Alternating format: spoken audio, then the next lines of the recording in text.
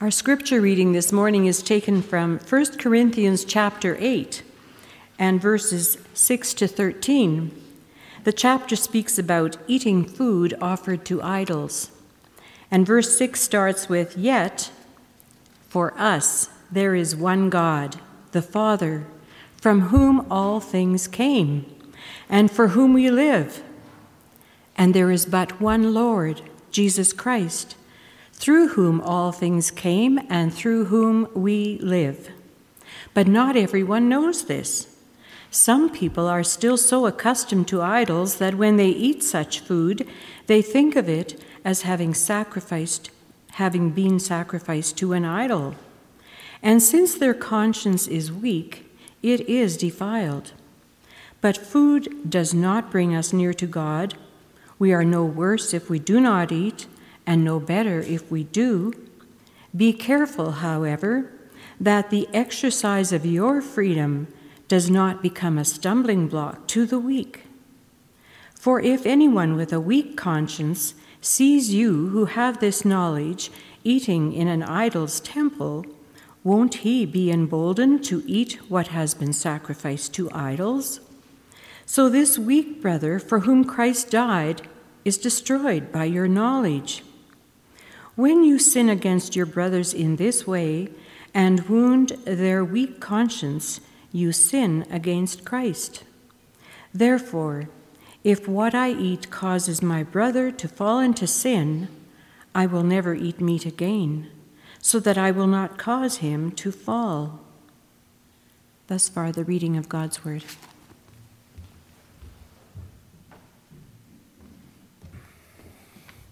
Thank you, Verna. Every now and then we read little passages that are convicting, and this one kind of hurts a little bit, and I say this a little bit sarcastically. Food won't bring us any closer to God. That's a hard one. We love food. I love food, and it shows a little bit more every year, it seems. So I'm just back today, or just back this week, as many of you know, from Puerto Rico. And when I got there, I was there for a Mennonite disaster service rebuilding thing, as has been put in the bulletin. I got there a few days early. I wanted to do some sightseeing. I wanted to see the city. I wanted to see the beaches. I wanted to see all of that. And so when I got there, I wasn't going to the MDS house. I was going to a hotel to stay there for a little bit. And I wanted to make conversation with the taxi driver. So I asked him, I said, I'm going to be visiting the city for the next few days. Is there a dish that I should be eating? Is there local food that I need to have before I leave the island? And he had kind of a funny wit about him, and he said, "You mean besides rice and beans?" And he wasn't saying this as a way of saying you can't beat rice and beans, as most of us would understand. He was being sarcastic, basically saying, really, that's all the food that people here eat. And then we were talking about something else, and he says, well, you know, there is another dish. My wife doesn't make it for me anymore, but there are some restaurants downtown. You could maybe have that. And so I thought, oh, well, there's some resentment here that I've sort of reminded him. But then later on, he had given me the name of this food. I went to a restaurant, a beautiful little cafe on what I discovered was St. Sebastian's Road, or something similar in Spanish. So I was walking down there. I thought, okay, I have to at least see this street, which was beautiful. I have pictures. And I sat down at this little restaurant. They brought me a menu, and here was this dish that this taxi driver's wife doesn't make for him anymore, called mofongo. Fun little name to say. And the waiter came out and told me about the dish and how it was made and all of the options of the sauces that I could have with it. And obviously, he's hoping that I'm going to buy this dish, so he's speaking about it positively. But there was a significant contrast in the sort of cultural identity between these two men. So here was the taxi driver was sort of selling his entire culture a little bit short, saying, yeah, we don't really have any food that's worthwhile. We eat rice and beans, it's pretty boring, so that'll be about all you can expect. And I had rice and beans, which I've had boring rice and beans before, and I had different flavors of rice and beans in different parts of Puerto Rico, and it was really good. But here was this guy in the restaurant, didn't just tell me, okay, well, it's made this way and sort of tastes good. He went on an elaborate explanation of what it was. So let me tell you about mofongo. It's a beautiful... I took a picture of it. It didn't really capture the taste of it, obviously, so I won't show it here this morning. But mofongo is made with plantains. So it's sort of similar to bananas. They take the plantain, they kind of mash it into a kind of a pulp, and then they form a sort of a cup with it. And then they take slices of meat. In this case, they have a fish that swims around to the island, I guess, and it's called mahi-mahi. So everything was sounding exotic to me, so I said, pile it on. So mahi-mahi was the fish that was in there, and then there was a special Creole hot sauce that they poured over top with a bunch of vegetables. It was awesome. And I was eating it, I was enjoying everything. He saw that I was enjoying it, and then he came to tell me more about it. He says, yeah, we use plantains for a lot of things. The poorest farmers in the middle of the jungle, which is where I was going to be going a few days later, he didn't know that. He says, the poorest farmers in the middle of the jungle can just easily have all the plantains they want. They just mush this up. They don't have to buy groceries because they always have plantains with them. And they can do everything with it. You can make these mofongo. You can eat it. You can sort of treat it like bread if you need to. You can add a little bit of sugar, and it's a sweet dessert. It's great. And here was this guy, and he explained later on he had been to New York. He lived in New York City for a long time, but the culture there was bland and boring for him, and he had to come back to Puerto Rico. And all of this was expressed through food. Food is how we express ourselves. When people come to visit us, even though it's a fair bit of work, we like to entertain them by feeding them. And when we visit people, we know that we have been warmly received when they host us and feed us. And when I came here for the first time, many of you fed me, and the relationship builds and grows from those close, intimate moments when we sit down and eat together. So here Paul writes, we are not missing out if we don't eat, and we don't have any advantage if we do eat. Well, this kind of runs against some of our experience, and the context is a little bit different here. But food really is at the center of how we interact with each other. It's at the center of how we understand ourselves. And many of us take pride in being able to make certain dishes. Many of us can go on at length about how we like certain food prepared. Food is at the center of how we understand ourselves. And it's a big part of what we do as a church. We're going to have a meal a little bit later on. We want to talk about who we are as Trinity. And so there's food associated. That's not an accident. That's not coincidence. Food is associated with who we are. Food is associated with our religious story. Next week I'm talking about communion. We're going to have communion together. That's food. It's a reminder of food that Jesus ate with his disciples. Food was at the center of their interactions with Jesus. And if we think about the stories of Jesus' life, a lot of them revolve around food. When Jesus performed his first miracle, he turned water to wine. He took a wedding celebration that was dying out, and he gave it life and excitement. Jesus was preaching, and the disciples came to him and said, these people don't have enough food. We certainly don't have food for them. You have to send them home. And Jesus said, no, we're not going to let food get in the way of the gospel. We're not going to let food get in the way of people knowing my power, so then food will become how they know my power. Right? Jesus performed miracles and people ate. Food was at the center of what Jesus was doing. I could go on and on about the stories of Jesus eating food. Going back to the Old Testament, too, we have interesting stories of food. In Puerto Rico, I gathered with a small little church group, and they were asking people to sign up for fasting.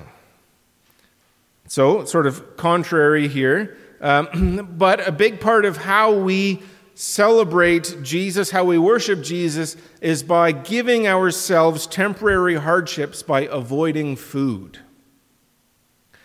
So harder for some people than others, and practiced by some religious groups more than others. Not a lot of Mennonites celebrate fasting, but it's a big deal for a lot of people. And so because I was a visitor, they said I didn't have to sign up, which was a relief. But they offered a number of options. They said you can have a fast for a full day. You can fast from technology, fast from social media. You can also do a Daniel fast. And I hadn't heard a lot about that before, so I was chatting with people afterwards, and they explained a Daniel fast is where you eat like Daniel when he arrived in Babylon. So Daniel, we talked about him this morning in Sunday school. Daniel is living in Jerusalem. He's part of the wealthy class, the ruling class, whatever. The Babylonian army comes, they destroy the city, they pillage the temple, and they take a whole bunch of the young men with them back to Babylon to educate them and to turn them into good subjects of their king. And the king wants this to happen, wants these young men to learn about Babylonian culture and language and religion. And he's going to feed them. Sort of obvious. Well, Daniel is one of them. And Daniel doesn't want the food. Daniel doesn't want the food that the king is offering.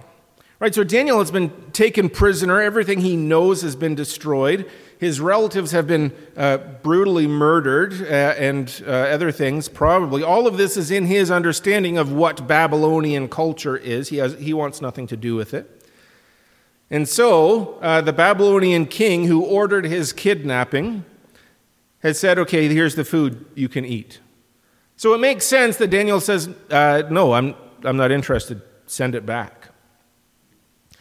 Well, there's a man in charge of the young men, and so Daniel goes to talk to him and says, listen, I'm not keen on eating this food.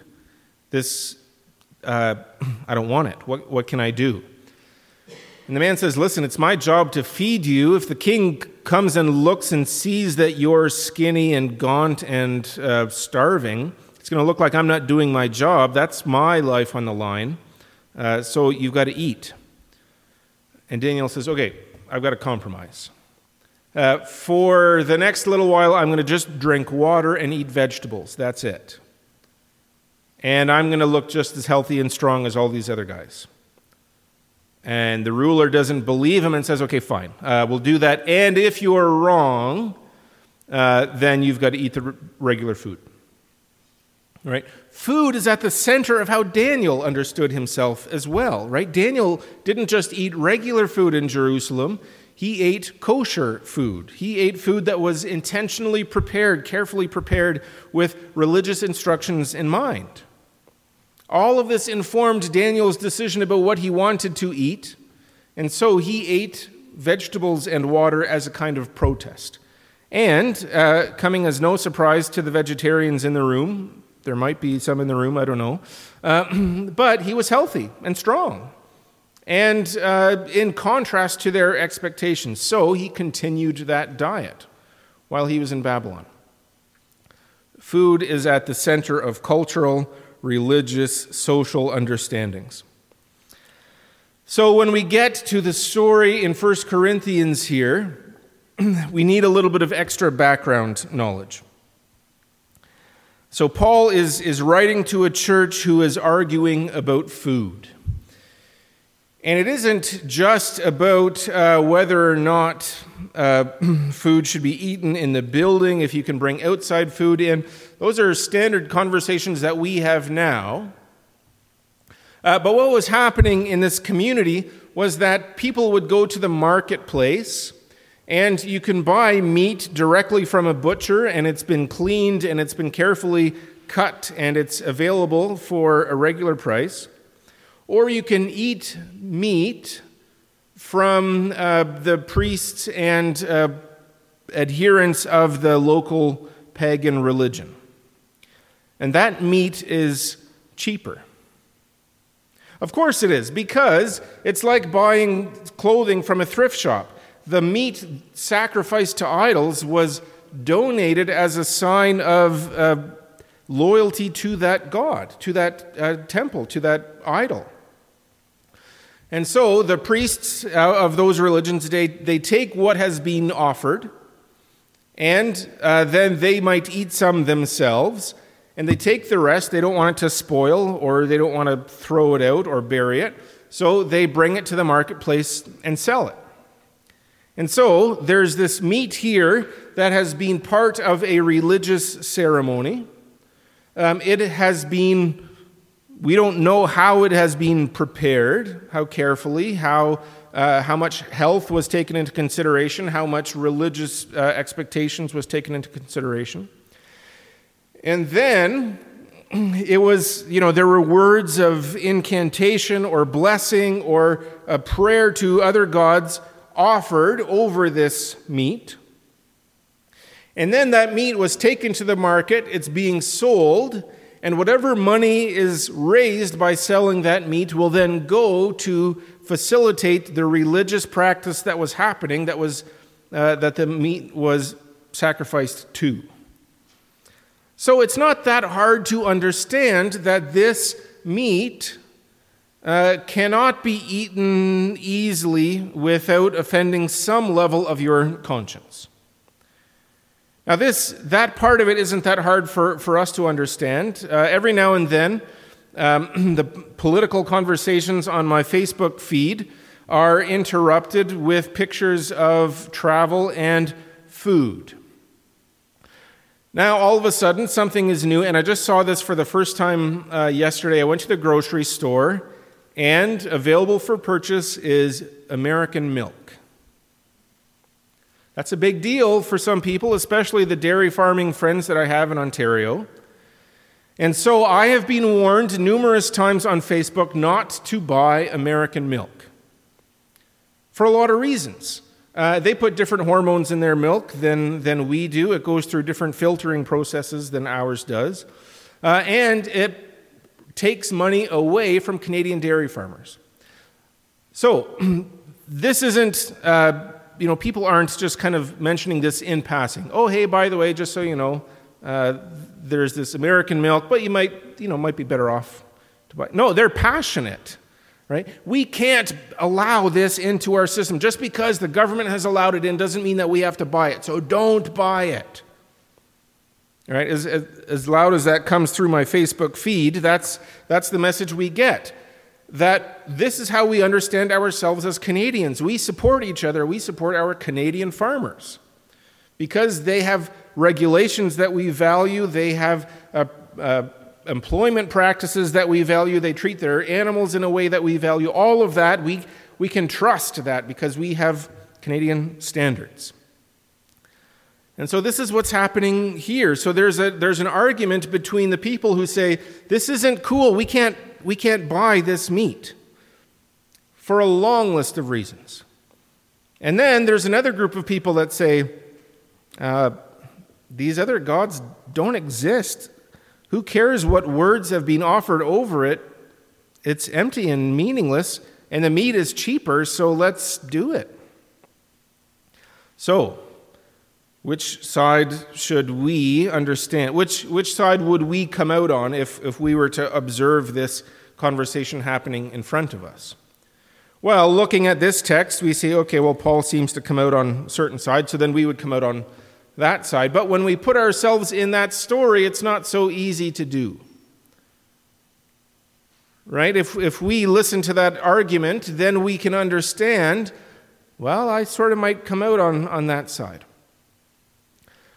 So the argument that's offered against is a pretty academic argument. The Christians who are saying it's no big deal, it's just meat, they were from a group of people called the Gnostics, and they just were pursuing higher knowledge. And if you have higher knowledge, then you will know that there is no God being sacrificed to. The words of blessing over that meat accomplish nothing, and we know that. And so if we know that, then we know that it's fine. So then Paul is setting up this contrast. There is what we know, and then there is the weakness of our brothers and sisters. So are we just going to pursue what we know? Are we going to use our knowledge to build ourselves up? Or are we going to pay attention to the weakness of the people around us whose conscience is weighed down by these things? Paul is setting up a different argument than the people were ready to have. The people were ready to argue about the pieces of information. And the information was supposed to help them come to a smarter conclusion. When I was in high school in the 90s, just to give my age away, although most of you would sort of have guessed that, when I was in high school in the 90s, there was a lot of talk about this thing that was going to be coming called the information superhighway. The information superhighway was what they called the internet at that time. And the internet in the 1990s was pretty lousy in contrast to what we have now. Because any idiot with an email address could set up a web page and put anything they wanted on it.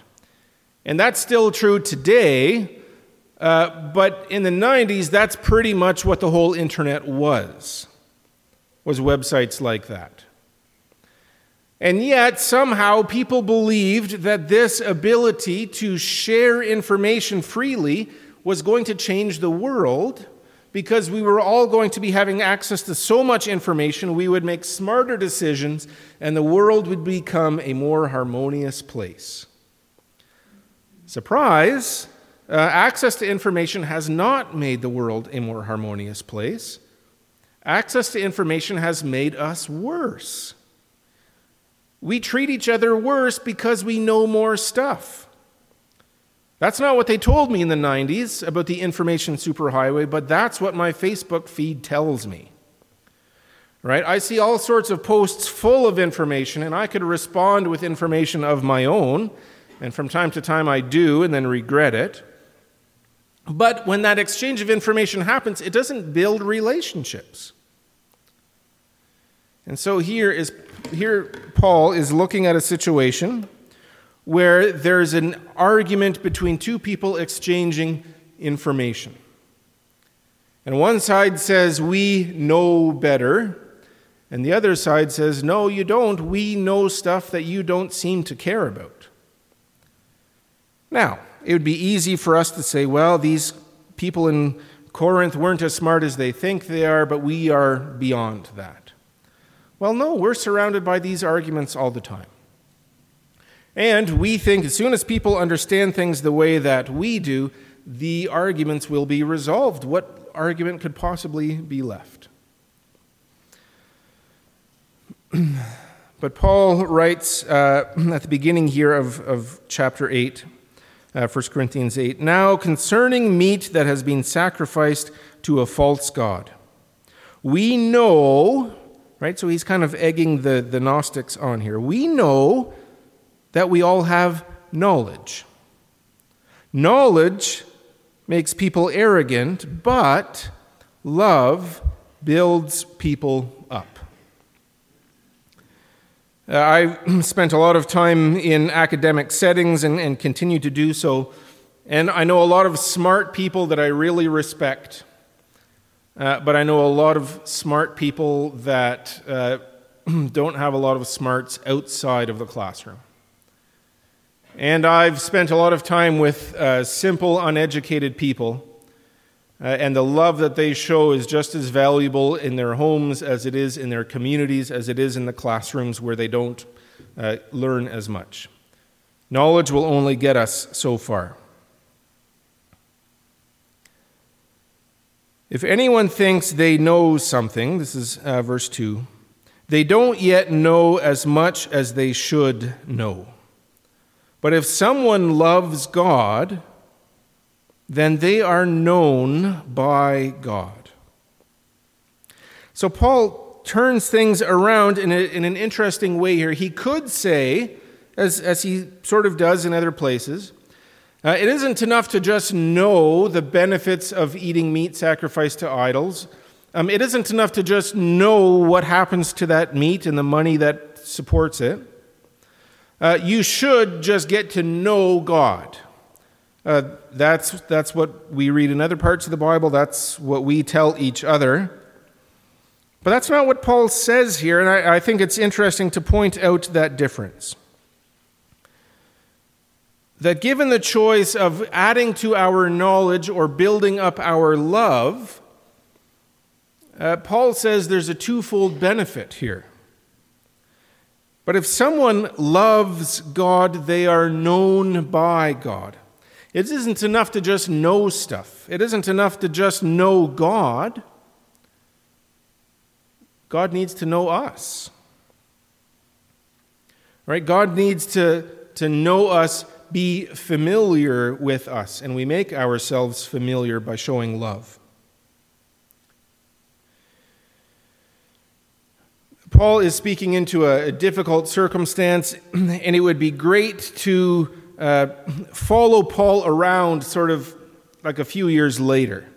It'd be great to visit the church of Corinth afterwards and say, hey, how did that eating meat thing play out? Which side won? Did Paul's words convince you guys, or did you continue fighting afterwards? And the same thing would be true here. We could have world experts on all sorts of issues of charity and politics and sexuality. They could come in here and they could fill our minds with knowledge about things that we couldn't even imagine. But would it make a difference? That's the question. The thing is, we can't bring in experts on love because each of us is an expert on love. Each of us is an expert on the love that we need. Each of us is an expert on the love that we didn't get, that we wanted.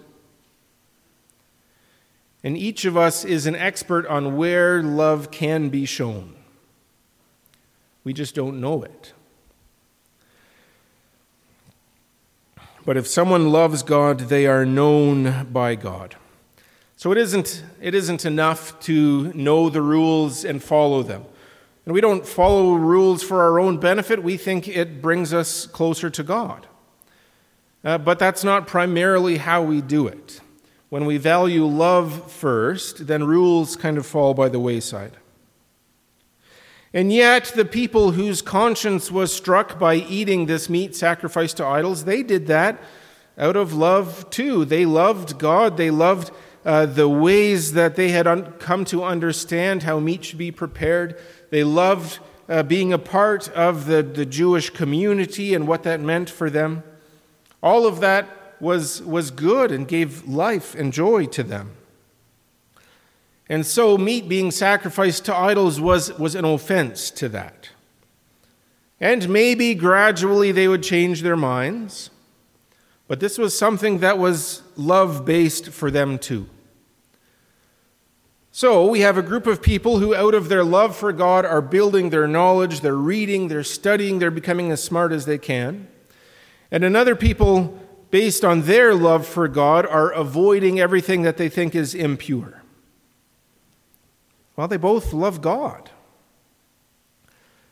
And that's where the common ground needs to be. And so when we love God, then we also need to love each other. And so Paul's message, which came out clearly in the passage that Verna read, is that if we love each other, we will make decisions that benefit each other. And so if you see somebody eating meat that's been sacrificed to idols, and you know that it offends the conscience and the sensitivities of the people around you, then that's doing harm. That you can't call that love.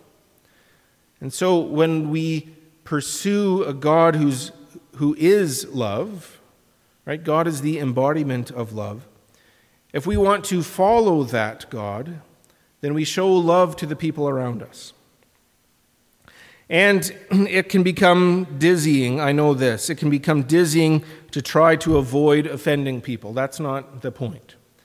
But the point is that when we think about the people around us and we want their best, if we want the best for them, then when we do that, we might fail, but when we do that, then we are participating in a relationship with them. We're showing love to them, and in doing that, we also show love to God.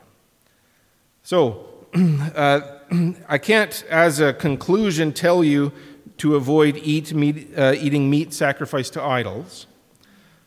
I can't tell you to be gentle to the people who are offended by eating meat sacrificed to idols. But I can challenge you, and this is a challenge for me too, that building our knowledge isn't enough. Building love is how we will show our devotion to God, and it is how we will build unity with each other. So let's become that as individuals, and let's become that as a church. Amen.